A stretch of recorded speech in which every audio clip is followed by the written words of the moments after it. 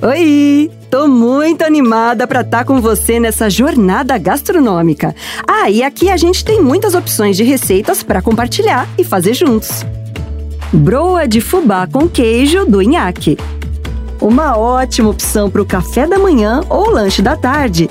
Tem um gosto todo especial do queijo canastra na massa. Então, vamos lá!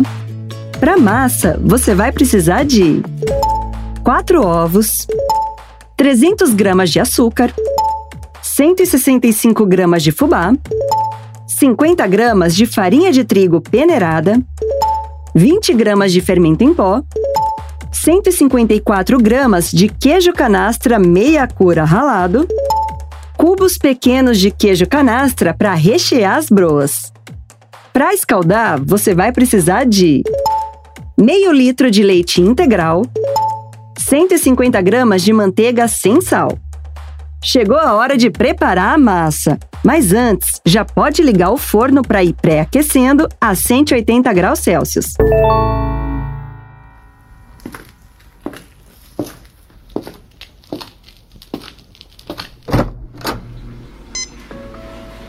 Numa tigela, mistura 4 ovos, 300 gramas de açúcar, 165 gramas de fubá, 50 gramas de farinha de trigo peneirada, 20 gramas de fermento em pó e 154 gramas de queijo canastra meia cura ralado. Aí, mexe até ficar tudo bem misturado. Leva meio litro de leite integral com 150 gramas de manteiga sem sal para o fogo. E quando levantar a fervura, desliga o fogo e coloca aos poucos na massa.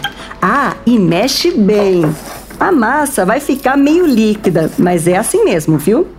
Agora despeja a massa na forma e coloca a quantidade que preferir dos cubos de queijo de canastra. Aí leva para assar por 15 minutos. Depois desse tempo, é só tirar do forno e tá pronto para servir. Com essa receita, é sucesso garantido entre seus amigos e familiares, hein? E quando quiser cozinhar e aprender qualquer receita, já sabe onde vir, né? Até a próxima!